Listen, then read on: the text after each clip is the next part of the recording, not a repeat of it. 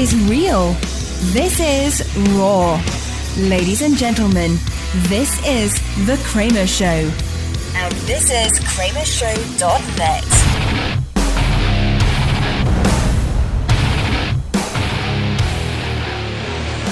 And I need, and I get it. She could totally get laid a million more times than I could. But just like one time be like, hey, I appreciate you being a good person. See, I'm on that.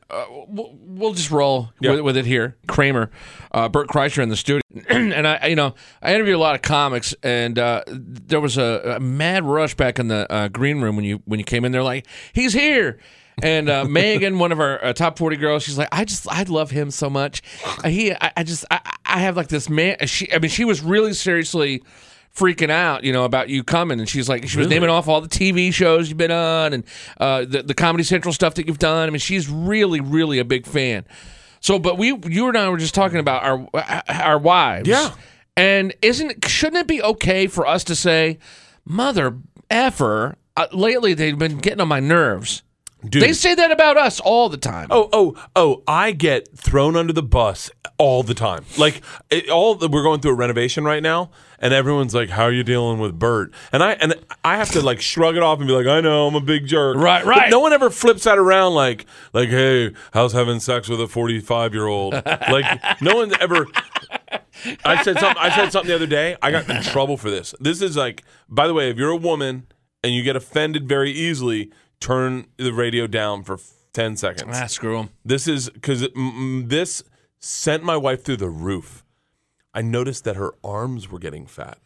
Oh God! You cannot bring that up. You cannot. He pointed like to exactly where it is. And that is such a soft spot with women. That's like us having small junk. A woman when her arms get bigger, it just and I said something. And my wife's like, what? Like, lost how did you it. bring that up, though? What did you say? I don't know. I was trying to say that the glass was half full, like, because I looked and I saw it, and then I was like, that's a young man thought is to look at a woman's arms and go, they're fat. But right. when you're my age, you look at them, and you're like, you know what? At least she still has arms. Like that was, and I thought that, and I thought it was funny, so I shared it with her, and I was like.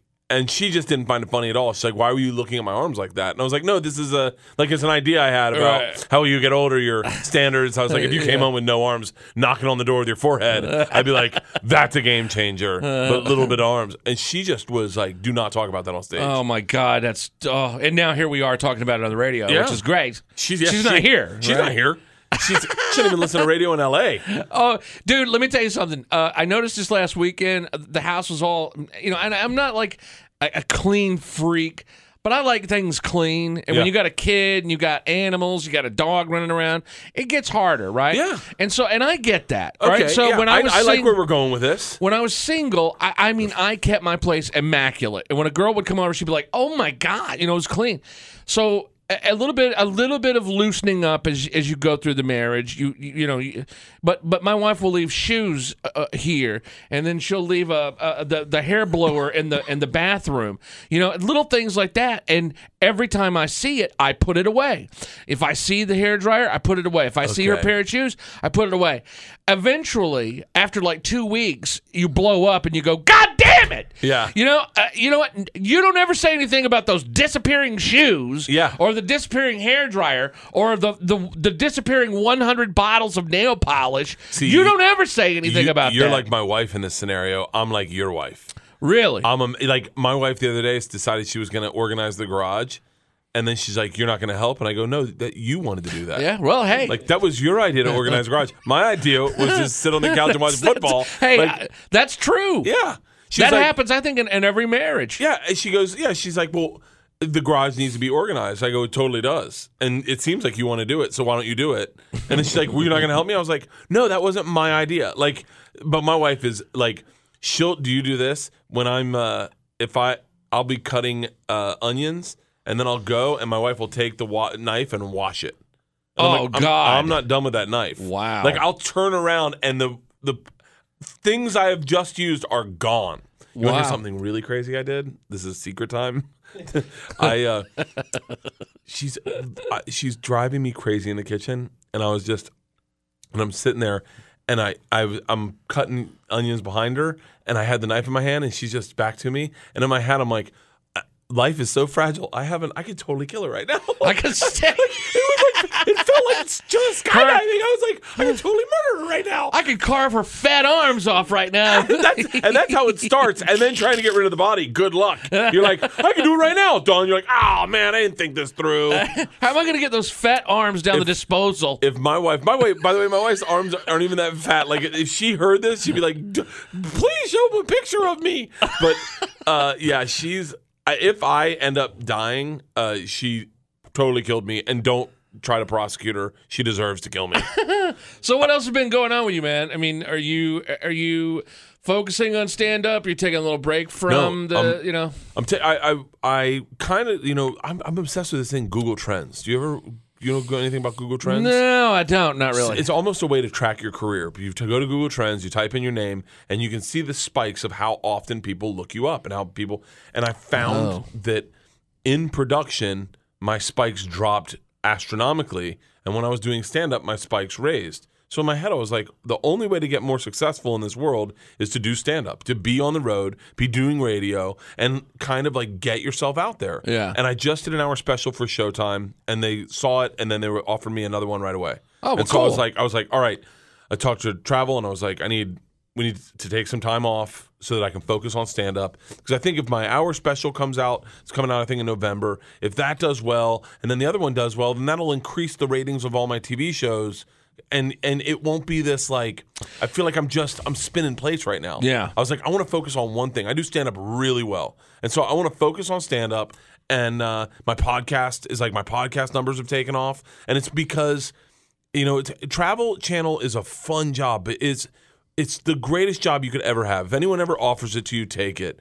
But, man, it is a taxing job on your family and on everything. Well, you're traveling a lot, and that's just that's a pain. That's a real thing. I mean, I remember getting a phone call saying, "Hey, can you fly to Hawaii Thursday?" And I remember going, "Yeah."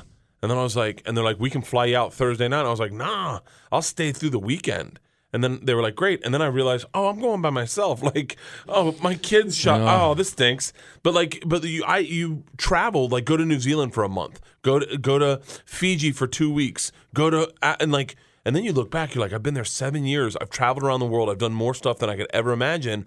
But like, I feel like I've missed my children growing up. I feel like I've missed, like, I canceled so many comedy dates, and all of a sudden now I'm just finally getting to do my hour at Showtime, and I'm like, I really got to focus on stand up. So that's where my head's at. I don't know. When you have kids, I think we overthink it. I think we overthink, spending a week away, or like we got to be there every moment for every little thing. And I don't think they're ever going to remember that. But I look at them and I go, you were just a baby. Like, you were just a baby, and now you're using my phone to text. And dude, I know. My kid is 12. He's the center of my life. Mine's 12, too. I got a 12 and a 10-year-old. Okay, cool. So, they're about the same age. Yeah. It's like little things when you're tender-hearted about your kids, like little things. My kid got in his first fight the other day. Dude. And that just rocked me, Shut up. That happened to you? No.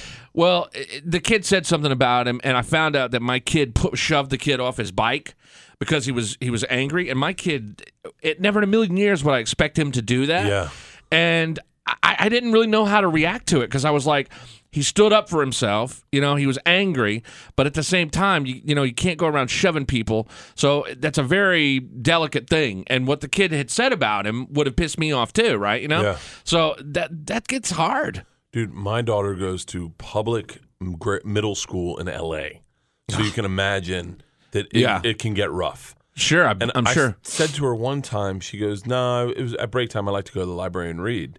And I was like, "Why don't you go out to the I call it Gen Pop, but why don't you go out to the yard, where everyone's out there?" And she's like, "Smoke a doobie, right?" She's like, "Dad, you have no idea how rough these kids are." And I was like, "Really?" She's like, "Yeah." She's like. Everyone says the N-word. Like, my God. White kids and black kids and Mexican kids are all saying the N-word. And I'm just like, what? Like, and then you start thinking, like, I was like, maybe we'll put you in a private school. And she's like, no, I love my friends. I love the school, but it's just tough. It's so funny, man. I grew up. I started smoking pot when I was 14. And I look back, it would break my heart. Oh my God! If my daughter started smoking pot in 2 years, I would break my heart. Absolutely. If she and her friends went to a pool hall and scored a bag of weed and got high behind a dumpster, I would fall apart. And then my wife's like, "You got to talk to her about drugs." And I was like, "How?" Because you know that she's going to go, "Dad, have you ever done drugs?" And I'm going to be like, yeah. Like, you just got to be straight up, dude. Yeah, what advice do I give her? Just take half. Like, like I don't like it's like I don't know. Like, I don't know. That's one of the things where I'm pretty open about the sex, and I'll talk to my kid about anything. Yeah. I mean, it doesn't bother me, and I'll do it to the point where it embarrasses him, and he's like, "Shut up," So I keep that open just in case there's something going on where you can come to me. Don't feel like I'm gonna freak out just because you're talking about sex or pot or whatever. I want to hear it, Yeah. Or at least I pretend I want to hear it. I was watching Cheech and Chong, and my 10-year-old walked in, and she's watching it, and she's just sitting. I'm sitting in my recliner, and she's standing by my recliner watching it, and she looks at me and she goes, "Are they special needs?" I went, "No, baby, they're not." She's like, "Why are they so slow?" And I was like, that's their character. It's a character movie." She's like, "Are they something wrong with them?" And I was like, "Never mind, don't worry about it." And then, but what's so funny is we got a homeless person trying to break into our house because we're under construction. Where the hell do you live? L.A. I mean, dude, it is so. Your kids are smoking pot and out in the gin pub. Yeah, you got homeless people breaking in. It's time for an upgrade, dude. Sadly, I have an extremely expensive house. It's just you cannot, dude. The streets meet your door when you live in LA. Yeah, like it just happens that way. I'm just saying. Yeah, but so a homeless guy breaks into your house. What happened? Girl tries to break into our house. I'm in the front yard. We're renovating, so you're there. I'm in the front yard smoking a cigar by a tree. Right, like I'm just sitting over in the corner smoking a cigar with a glass of wine, and she doesn't see me. She tries to break into our backyard, and I'm like, "This is not." And I have a 130-pound bull mastiff. Wow. Who just immediately goes after. I go, yo, what are you doing? I start barking at her like the dog's going after her. I'm going after her. She's completely unfazed, high on heroin, just completely unfazed. Dude, it takes a lot to shake a heroin addict. And so she leaves. The cops show up. The cops come out, and the girls are freaked. They're spooked. They're like, someone tried to break into our house.